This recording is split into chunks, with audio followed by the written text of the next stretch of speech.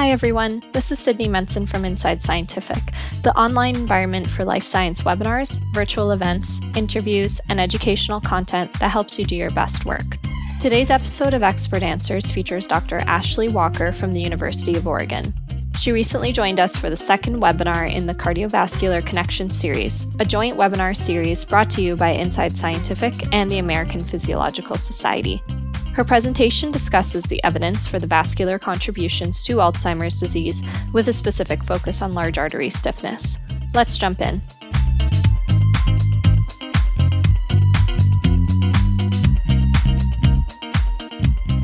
First question up, when you refer to old and young, what exactly is the age that you're referring to?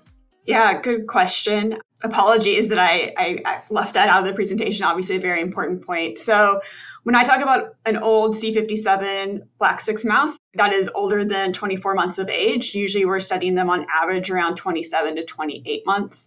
And our young mice are always older than 4 months of age, usually on average 4 to 6 months of age.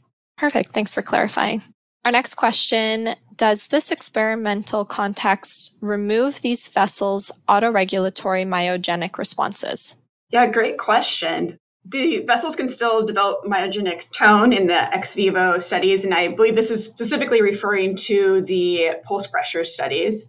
Importantly, there's actually been somebody who studied the age-related responses to pulse pressure and the myogenic response. So there's an article, first author Springo by the Ungavare group, that showed that in response to high pulse pressure ex vivo, cerebral arteries actually develop less myogenic tone. And so that would be a bad thing, right? Because then there would be more increases of that pulse pressure, high pulse pressure delivery further into the brain.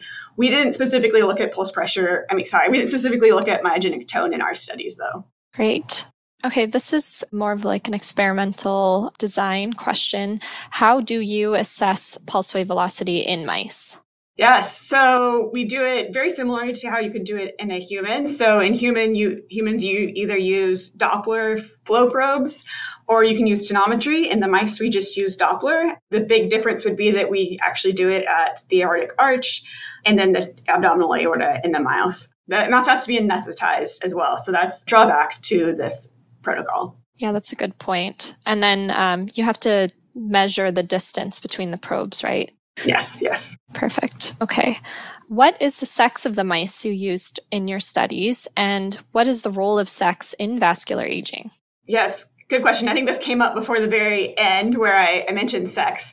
But unfortunately, some of these studies, especially the elastin heterozygote mouse study, was done only in male mice. So we need to go back and repeat those studies in females. The cross mouse, though, when we cross the elastin transgenic mouse with the Alzheimer's disease mice, we're now using both males and females. We don't have the numbers yet to look at those sex differences. But as I alluded to at the end of the talk, I think that the sex differences are really important. And I think there might be something to this in more rapid stiffening of those large arteries with age in females that might be contributing to that higher risk for Alzheimer's disease. But definitely, we need to go back and redo some studies that were done just in males. Yeah, I think that's definitely important. And a lot of people are focused on trying to study both sexes because there are differences. The next one here, they have a comment first, superb talk. And then they ask, is there a relation between dyslipidemia and structural changes in the arteries on one hand and AD on the other hand? Yeah, interesting. Thank you, first of all, for the compliment. Yeah, so the roles of the effects of dyslipidemia are so wide. There's so many different things that dyslipidemia is going to do. Obviously, dyslipidemia is associated with atherosclerosis development.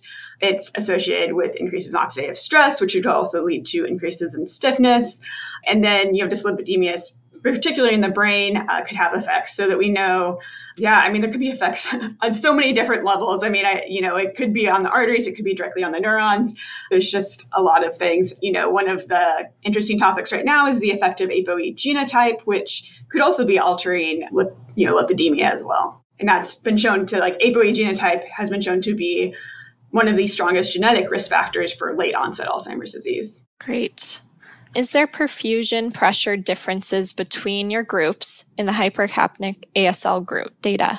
Yeah, we actually haven't measured the perfusion pressure, so that we just know what the cerebral perfusion is, but we have not calculated or measured pressure in those. So obviously the drawback to all these studies is that in our models in a live mouse, we can't directly measure the pressure within the cerebral vasculature. We can measure it in the carotid arteries, or we can measure it by tail cuff, but we don't know what it actually, the pressure within the cerebral arteries is. So we're missing that piece of the puzzle in these models. Yeah, maybe something for future studies. Next question. What comes first, stiffness or alpha beta accumulation? That's like the big question. I don't have the answer, right? Like, I think that if we knew the answer, our Alzheimer's disease research field would be so much better off, right? Like, nobody knows what is the first thing. I mean, so we know what we can measure, so we know that changes in biomarkers in vasculature occur before you can measure the amyloid beta deposition. And the increases in stiffness are happening around the age of 50 or so, whereas usually you're getting amyloid beta deposition later in life. You're not developing Alzheimer's disease until 70 or 80. So which suggests that those are becoming before. But the problem is that our abilities to measure amyloid beta in the brain, like, there might be a sensitivity issue. There could be amyloid beta earlier than what we're picking it up. So there would be suggestions that arterial stiffness comes first, but they both could be happening at the same time. And it could be, is the arterial stiffness triggering the amyloid beta, or is it just making that amyloid beta that's present have a worse outcome? That remains to be known. Yeah, lots of questions from that to be answered. Yeah. Let's get to one last question here. Why are certain organs, brain, kidney, heart, more susceptible to aortic stiffness? Yeah, great question. So the thought is that the brain and the kidney are more susceptible because they're high blood flow organs. And so that, they're constantly receiving large amounts of blood flow. And so therefore they're really susceptible to these changes in pressure. Whereas, you have perhaps more regulation and more myogenic responses, and lower blood flow to other organs, such as we showed skeletal muscle circulation wasn't as affected.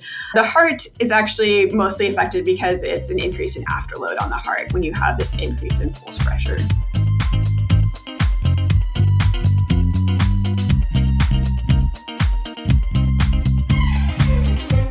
We hope you enjoyed this episode of Expert Answers and that you'll tune in to future episodes where researchers, just like you, answer questions about their work, offer tips, tricks, and best practices, but most of all, share science.